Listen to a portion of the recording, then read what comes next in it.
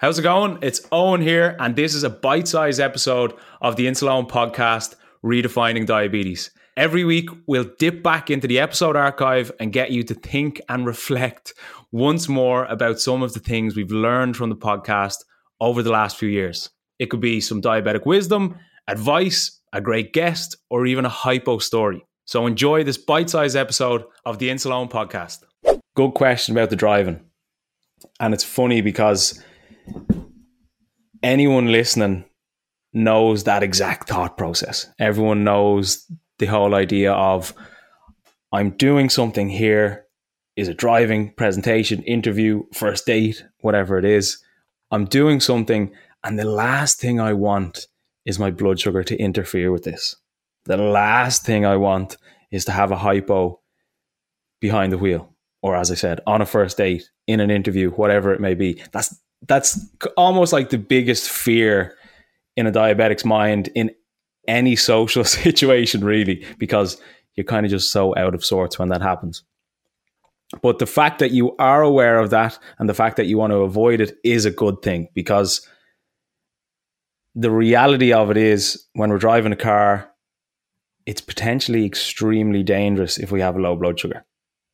And we're not just putting ourselves at risk, we're putting other people on the road or walkers at risk too. So it's good that you're thinking about this.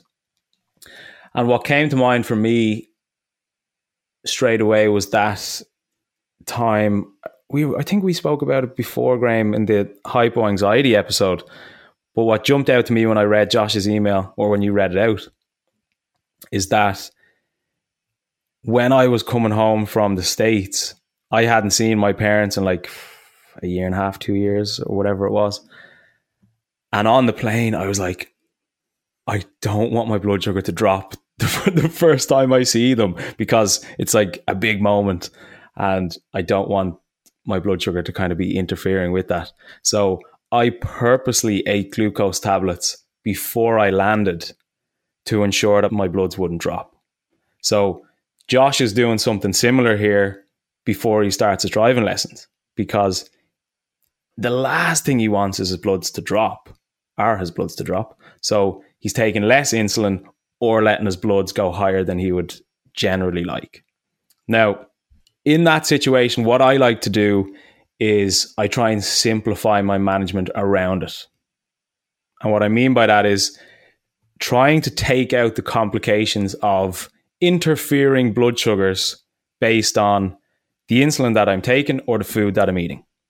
So to give you an example, I was doing a presentation relatively recently to a group of people, and the last thing I wanted was my blood sugar to drop. And I didn't necessarily want it to sail so high where I kind of feel that high blood sugar feeling. So what I did was, much like my pre-bedtime routine, the last meal I had was about 2.5 or 3 hours prior to the presentation. And the last meal that I had little to no carbohydrate. Now, the reason that I do that, and I do that anytime I'm going to bed or close to my bedtime, is because if my last meal, and let's just say I'm the one driving the car and I'm preparing for these lessons. If I have my last meal, say 2.5, 3 hours before the lesson, by the time I get to the lesson, where my blood sugars are is likely where they're going to stay for the lesson. The food that I've eaten has kind of run its course. The insulin that I've potentially taken has pretty much run its course too. It's still in your system, but it's peaked, and it won't affect your blood sugar too much from then on. Then on top of that, if that last meal that I have has little to no carbohydrate, that means that there's less chance of it spiking my blood sugar, and I require less insulin, so that reduces the chances of me dropping. A situation like this is one of the only times that I'd kind of say, look at reducing or taking out carbohydrate in the meal. I'm a big believer in the idea of not restricting your diet to manage your blood sugar. You do not have to do that. you can manage your blood sugar based on understanding your insulin, understanding your ratios, understanding timing, and how different foods affect your blood sugar. I in no way reduce the amount of carbohydrate that I eat, because I eat roughly 350 grams of carbs per day. But that's for a different day. So if I'm driving that car, the last meal that I have has little to no carbohydrate. So that means I require less insulin, which reduces the chances of highs and or lows. And that last meal that I have is 2.5 to 3-ish hours prior to when I get behind the wheel. And of course, with that, you need to make sure that you have low treatment with you at all times.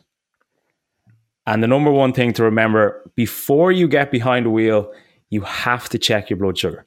There's something called 5 to drive. So that means that you must be 5 millimoles per liter blood sugar wise, which is 90 milligrams per deciliter for anyone who doesn't use millimole. You must be above that level before you step or get behind the wheel. Because if you're not above that, then the chances of you going into a hypo or not being all there behind the wheel is greatly increased. So, as I said earlier, it's not just you're putting in danger, it's potentially other drivers and other people on the road. So make sure you check your blood sugar and make sure you're in a healthy range before you get behind the wheel. Thanks for listening to this bite-sized episode of the Insulone podcast. And if you want to listen to the full episode, you can check it out in the description. Chat to you soon.